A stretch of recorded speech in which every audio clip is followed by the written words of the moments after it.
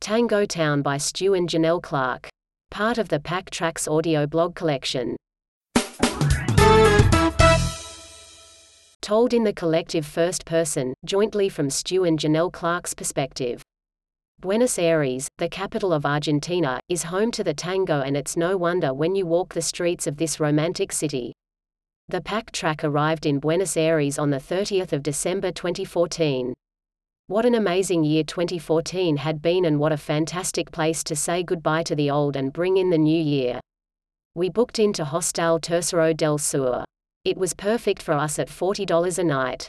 We had a room with en-suite and air conditioning, it was very pet-friendly, the staff really loved s1e23, and located on a street lined with restaurants and host to markets on weekends. There was always lots happening. New Year's Eve has always been an important event for us in Australia, getting together with as many of our friends as possible. We had one friend in Buenos Aires, Pablo, so we messaged him to see if we could tag along with his plans. Turns out, New Year's in Argentina is a bit different to Australia, but just as special. Pablo's extended family gathered in the home of his brother-in-law. What followed was a perfect evening, commencing with a 3-course dinner, followed by champagne and street fireworks, then dancing in the backyard. It was around 2 a.m. when we got back to our hostel, but everything was closed New Year's Day, so we didn't feel guilty hanging around the hostel relaxing the next day. Buenos Aires is a very tourist-friendly city. There are lots of attractions, and a good way to familiarize yourself with the city is to take one of the many free walking tours or hop on and off the double-decker buses. We like to take any opportunity to get some exercise and move at our own pace. s1e23 has to smell every pole and bush on the footpath, so most days we would have breakfast at the hostel, fresh croissants, bread rolls and coffee, then the three of us would head to a different area of town. It's always worth chatting to a local to get their perspective on the local highlights. Pablo mentioned some must-sees based on the time we had in town, and he was spot on. Not on that list, but our very first stop was Starbucks so Janelle could get the soy latte she had been craving since her last one in Mexico 10 months earlier. That done, we headed to our first site, the Obelisco. This 67.5 structure was built as a monument to the city's 4th centenary of the founding of Buenos Aires. s1e23 found the grass far more interesting, indulging in an extended wriggling back scratch, much to Janelle's opposition.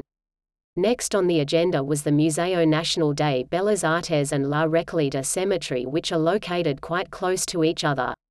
Pablo gave us some history on the cemetery and told us Eva Perón Evita was buried there, so we decided to watch the 1996 movie Evita the night before, having both seen it years ago, so our memory was a bit fuzzy.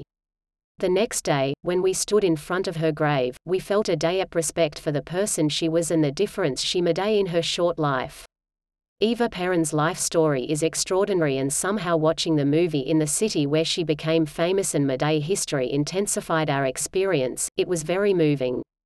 Florida Street by far had the most activity. Shopping and restaurants line the sides of the street, while local traders cover the footpath advertising tours and selling money. Yep, you guessed it, Argentina has a black market rate, but nothing like Venezuela. The official rate is around $1 to 8 pesos. The black market rate we found to be around $1 to 13.5 pesos. Changing money is a hassle we'd rather not have to do, but with that difference, it's definitely worth your while looking around for a good rate, more spending money for Starbucks coffees. We will be right back after this word from our sponsor. Are you a dog person? Do you love to ride? Check out the Pillion Pooch at pillionpooch.com. Some other highlights of our visit included the El Ateneo Grand Splendid Bookstore, a 1920s theater turned into a bookstore with a cafe. We visited this place twice, first to have a look around in the evening and second to sit on stage enjoying a coffee and croissant. It wasn't all culture highlights though, with the start of the 2015 Dakar Rally a few blocks from our hostel. It was purely coincidence for us, but we joined in on the festivities and waved our Aussie flag as the team took their truck on stage. Hiring a bicycle is another good option for getting around. We used La Bicycle to Naranja and hired for an afternoon with Pablo and his girlfriend Rebecca to explore the Reserva Ecológica Costanera Sur and Puerto Madero. The Ecological Reserve is a big park bordering the Gulf with different tracks and areas with markets. It was a lot of fun and we finished the day with a picnic and wine on the roof of our hostel. Our last night in Buenos Aires corresponded with Janelle's 29th birthday. She wanted a night to remember, so we booked a dinner tango show. There are many to choose from at different prices and offering slightly different experiences, but we chose Gala Tango, which was only a 5-minute walk from our hostel. Doors opened at 8 p.m. and the 3-course meal was served until 10 when the show started. We were seated with 2 lovely ladies from the US traveling to Ushuaia on a cruise ship. It was a small theater and we were seated in front of the stage near the grand piano. The dancers entered from beside and behind us in glamorous costumes. The dancing was full of energy, the company was delightful, the food was delicious and the red wine kept coming throughout the show, so Janelle tangoed all the way back to the hostel. It was a fun night and great way to say goodbye to Buenos Aires. You've been listening to Tango Town by The Pack Track. For more audio blogs, visit www.thepacktrack.com or find our podcasts on iTunes, Spotify and elsewhere.